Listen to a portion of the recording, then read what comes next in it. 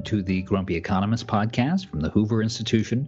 I'm your host, Troy Senik, and the Grumpy Economist is John Cochrane, the Rosemary and Jack Anderson Senior Fellow at the Hoover Institution, and of course, the proprietor of the Grumpy Economist blog. John, more COVID-19 issues to discuss this week, and we'll just sort of do a whirlwind tour through some of the issues that you've been writing about at the blog. Starting with this one, a lot of talk right now about potential bankruptcies in industries that are acutely affected by the shutdown. A lot of talk, too, about potential bailouts, given Washington's willingness to spend right now and this huge pot of money that's now sitting there at Treasury. But you made a point at the blog that gets elided a lot when the media covers bankruptcy, which is that bankruptcy and liquidation are not interchangeable terms. There is one type of bankruptcy, Chapter 7, that is liquidation, but that's not what we're talking about with, for instance, the airlines. So why is that an important consideration when we're talking about whether or not these companies that have been affected that way should be bailout recipients? Yeah, it's all 2008 all over again, which is a theme I think we'll talk about a fair amount today. But as in 2008, the government's response is to bail out, to keep these companies from failing, both directly through the stimulus, which promises to just give them money, and through the Fed, who is lending astonishing amounts of money to companies to keep them afloat. So the fact we all need to remember is that bankruptcy does not mean you leave behind a crater where there once was a company. Bankruptcy, in fact, is in the U.S. is bankruptcy protection. It's a companies file for bankruptcy to stop people who they owe money to from seizing assets and breaking the company apart. Bankruptcy is a device for keeping the company going. What happens in bankruptcy is that the stockholders lose everything, and a lot of the bondholders lose some of their investment. They take haircuts, as we like to say. The bondholders become the new stockholders and get what they can from the company. And people who the company owes all sort of swallow hard and take hits. So if there were, union contracts often get torn up, promises to pay high rents to rent airline gates and things like that get renegotiated, and everybody kind of sits around and swallows hard and loses some money. Now, that's in some sense exactly right. Stockholders earned good returns. They are essentially, think of stockholders as insurance writers. They earned these good returns ahead of time by taking on the insurance that in bad times they were going to lose a lot of money. And these companies did leverage up a lot. They borrowed a lot of money that put them closer to bankruptcy. The stockholders got even bigger returns as a result. What we're doing now, basically, in society is looking around to see whose pots of money are going to pay to keep things going. And how about the people who signed up to write for the insurance actually paying some of that? I think there's a feeling it's not the airline's fault, and it certainly isn't the airline's fault. But when you buy stock and earn great returns, you're writing insurance that doesn't say, oh, but if it's not the airline's fault, the federal government comes in. I mean, it's really the stockholders or the taxpayers who are going to bail it out. So I don't think we should be quite as averse to bankruptcy as we are. There was a case in 2008 that the banks were systemic. Let me back up just a second. When you bail out, you're not bailing out the company. You are bailing out the stockholders and bondholders. And there was a case in 2008 that the stockholders and bondholders couldn't bear to take any losses because they, in turn, might bring down a house of cards. I don't think that's true, but that was the case. There's just no case that an airline is systemic. And most of our airlines have been through several bankruptcies and kept flying through the bankruptcies and kept out. So I'm not advocating widespread bankruptcy. I think it's a point that gets forgotten, that this is the mechanism that we're supposed to use. And I do worry that we're kind of going into a repeated cycle of government bails out everybody in bad times. I'll toggle you for a moment over from the economic side to the public health side, because you made a very interesting point at the Grumpy Economist about the way this disease is being modeled. And that may sound to our audience like a technical point at first, but I sort of implore you to ride this through with us to its conclusion, because this has pretty meaningful implications for how we actually go about combating the spread. And that is, you said, this is a quote, the reproduction rate, this is how many people get infected by one person who already has the virus. The reproduction rate is the average reproduction rate, but not everyone is average. Every interesting distribution has a fat tail. In this lies a great danger and a great opportunity, close quote. So explain what that means and what that danger and that opportunity is. Yeah, one of the greatest mistakes we all tend to make. Let's not use the word model. let's call it mental framework. Right. One of the greatest conceptual mistakes we make in thinking about something is to apply the average to all individuals, and that's not the case. The average income in the Bay Area may be something like $100,000 a year, but there's a lot of people who earn more than that, and a lot of people who earn less. The average doesn't apply to every individual. That's really important here, because what matters for the public health part of this crisis is to get the reproduction rate under 1. What that means is, if you get it, do you pass it on to 2 people, or do you pass it on average to half a person? If you pass it on to 2 people, then they pass it on each to 2 more, and the thing grows exponentially. If you pass it on to half a person, they pass it on to another half of that, a quarter, and the thing dies out. So the reproduction rate is the central thing for public policy. The one question for public policy right now is to get that average reproduction rate under 1 without destroying the economy. But the average, we are not all average. And the reproduction rate varies tremendously. I'm sure most of our listeners have heard about super spreaders, the 1 or 2 people who seem to pass it on to 50 or 100 other people. And that's right. That all interesting distributions have fat tails, meaning that most of the spread of the virus is done by a small number of people who spread it widely. So even though the average reproduction rate is something like 2 or 3, we're trying to bring down that average reproduction rate. Almost all of the reproduction is being done by a small number of people or activities whose reproduction rate is enormous. There's almost no one who personifies that average. Now, I think that is a deep, deep lesson. I think that's both a danger and an opportunity. The opportunity is that you and I, left to our own devices, probably have a reproduction rate of a tenth or a half. We get to work at home. We get to self-isolate. We wash our hands. It is not so much personal responsibility as it is the nature of our jobs. But there are people and activities who are much more likely to spread it. So if we can just if you work on the big super spreaders, you can lower the total reproduction rate much more easily. You only have to get the big ones to get it down. And that means we don't have to lock down the rest of the economy. It's formally, the fact, I think, is true that the economic cost has nothing to do with the reproduction rate. In fact, the kinds of activities that tend to spread it around are ones that are not very high economic value. So that's our opportunity.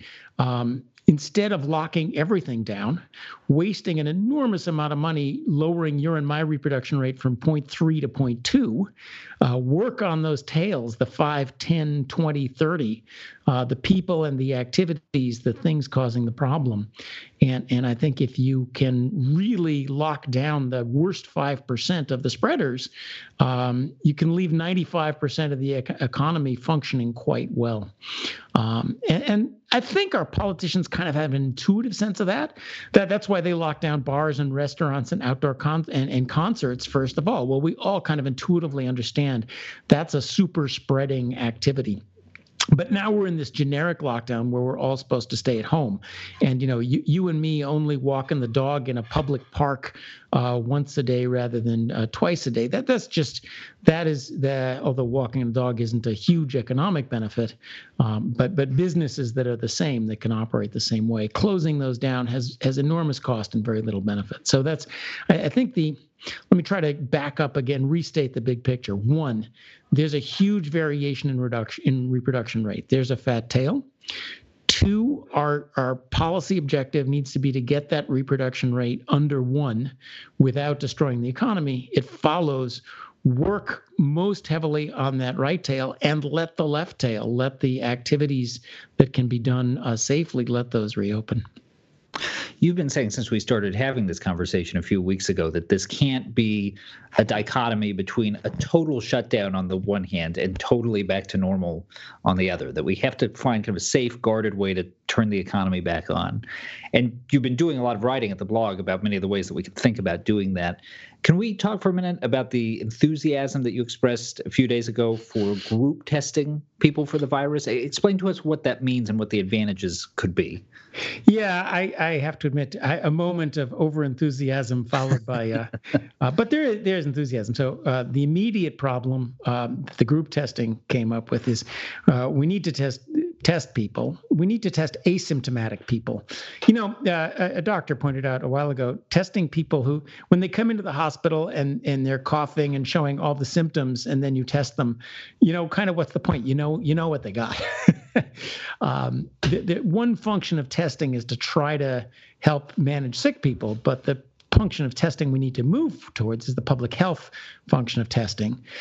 Test people with no symptoms to let the ones who are free go out and to isolate the ones who aren't. The problem is we don't have enough test kits. So how could you do that more efficiently? And the group testing idea is very, very clever. It's something it's an old idea. It's been around. But take samples from 32 people, mix them, and test that mixed sample once. Now we find out if anybody in that group has it. Now, that's not very helpful for if you want to prescribe treatment for the one who has it. But it's very helpful because you immediately, if it comes out negative with one test, all 32 of those people can be cleared and go out to work. And even if you want to find the one person, then divide it into group of 16, groups of 8, and so forth. And you can work out that you can much more quickly, with far fewer tests. It takes more time and fewer tests. You can find the people who have it. So group testing is a very nice idea, primarily for certifying who doesn't have it. Even if you have to lock down a group of 8 and not really find who has it in there, you've let everybody else go back to work. So I got all enthusiastic about group testing, and that seems to match a national enthusiasm from about 3 days ago. Things go fast. For testing is going to come save us. Abbott Labs came out with this test that, point of sale, bing, 10 minutes, if you have it or not. As soon as they can make 330 million of those, we'll be all ready to go and test.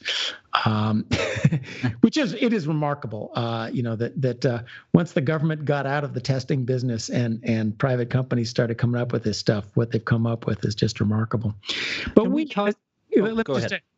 have this vision of lock down the whole economy and wait for technology to come save us. And that's what I've backed off a little bit lately. This idea of just lock everything down and wait for the testing. Then everybody gets tested, and then you know exactly who does it and who doesn't have it, and you can open everything back up again. Since it's going to take a while for testing to come, I think we need to get to work in the intervening months or so on the previous idea, which is, you got to let activities with a reproduction rate of under a half open back up again safely. Put the screens in so the cashiers at the Whole Foods aren't getting spit on all the time, and start wearing masks and gloves, and get the economy going again before testing and modern magic comes to save us. Last thought, the 19th century, we've had epidemics and pandemics over and over again. This is nothing new. And public health did not consist of antibiotics. Technology didn't save us from tuberculosis. Public health saved us from tuberculosis, cleaning up the streets, getting people not to spit all over the place, municipal water systems. So we tend to not have we don't want to have a good public health system. Instead, we just have technology come save us. So I'm back on, yes, it'll be great to have testing, but let's in the meantime also have a smart public health system. So sorry for going on a bit, but that you brought up a great point. Well, your Abbott Labs example calls to mind, this could be our final question, this juxtaposition between the public sector and the private sector. So you've been adamant since this started about the fact that most bureaucracies, they can't innovate, even under duress, maybe especially under duress, that they just fall back on sort of rote adherence to protocols.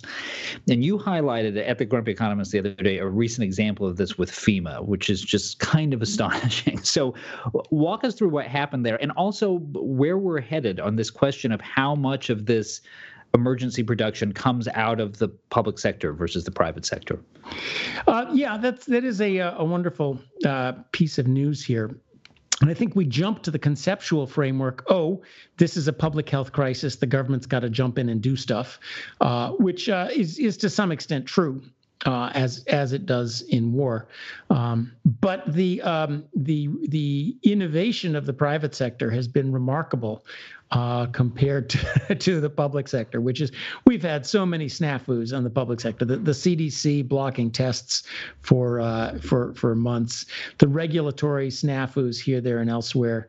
It is actually waking up lots of America to how much regulation is getting, that micro details of regulation are getting in the way of things. I recommend a Marginal Revolution link on Governor Cuomo, the new libertarian, who had wonderful staff work, who discovered all of the state laws that were stopping doctors from working, occupational licensing restrictions so that people certified in another state couldn't come help. In fact, this morning, there's one big problem that's going on in the health sector is that demand is cratering for dentists, primary care people, orthodontists, all sort of people who could help, and they're sitting around with nothing to do. Right. But yeah, what we've seen, so our mental thought is, oh, crisis, government's got to run stuff. But what we've seen is this tremendous innovation from the private sector, already even on the public health side, long before anybody came up with social distancing guidelines from our authorities. The airlines, were advertising on their websites, here's all our protocols, here's why our planes are as good as emergency rooms, you can come fly again. Didn't work for them, but they tried hard. Stanford University had a set of protocols in place long before anybody's public health departments told them what to do, and then just told them shut everything down. We don't have time to think about how to do this smart. And the Abbott Labs is just the tip of the iceberg. The tremendous innovation I've seen all over the place. Now, can that stuff get used fast? I hope we still have. You're seeing certainly our public officials are aware of this stuff and letting finally people innovate things as quick as they want.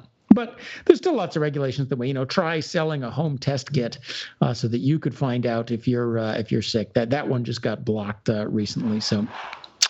But all sorts of interesting innovations are bubbling up fast from the private sector, and I think that is what's eventually going to save us. So to close, the mental model of crisis, government's got to run things, turns out to be very flawed. And even though there's a giant externality here, the private sector and the scientific sector has just jumped in with remarkable bubble up from the bottom innovation.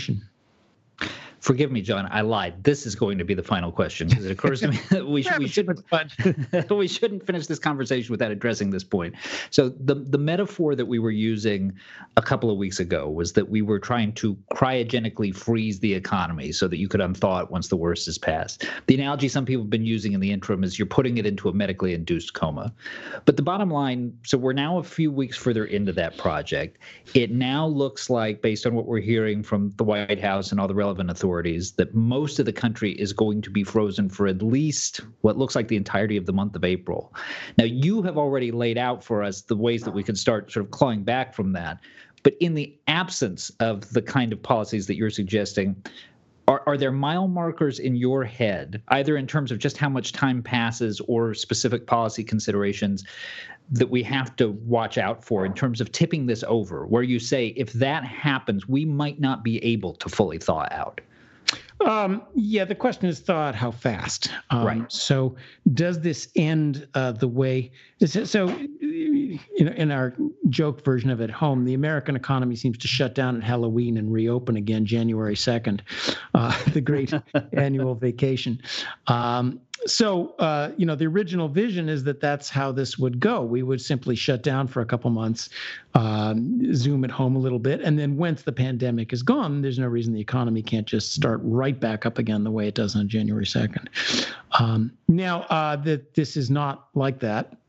As businesses go bankrupt, as people lose their jobs, and as I still worry about a looming financial catastrophe, then you've got an economy that's going to take a long time. Then it becomes recovery from a recession, like the agonizingly slow recovery from 2008, 2009. And boy, would it be nice to avoid that.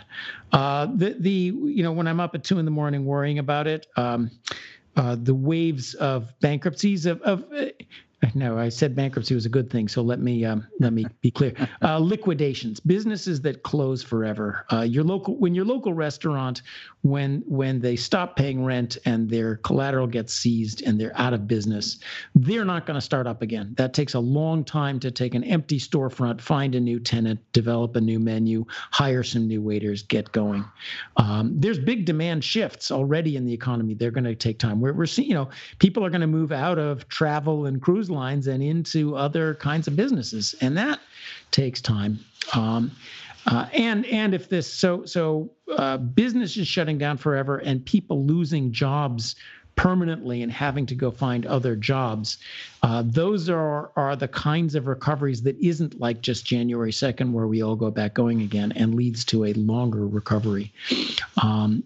When I look at upcoming Grumpy Posts will look at what the Fed is doing. We are really moving towards a couple of months of the entire economy being kept afloat by just an ocean of printed new money from the Federal Reserve. That has its own dangers. And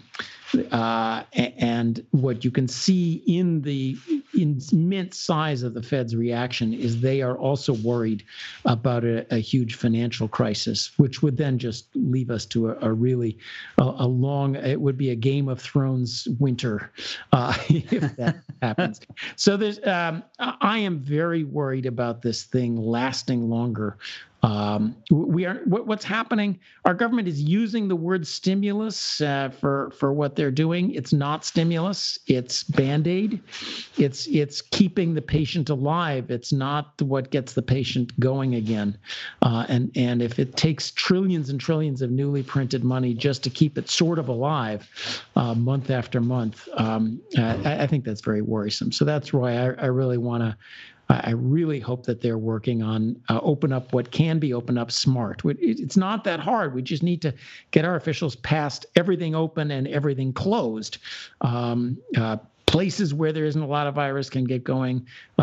Give us, let us develop some protocols where businesses can work with relative safety. All you got to do is that business and that person has a reproduction rate of a half, and they can open again.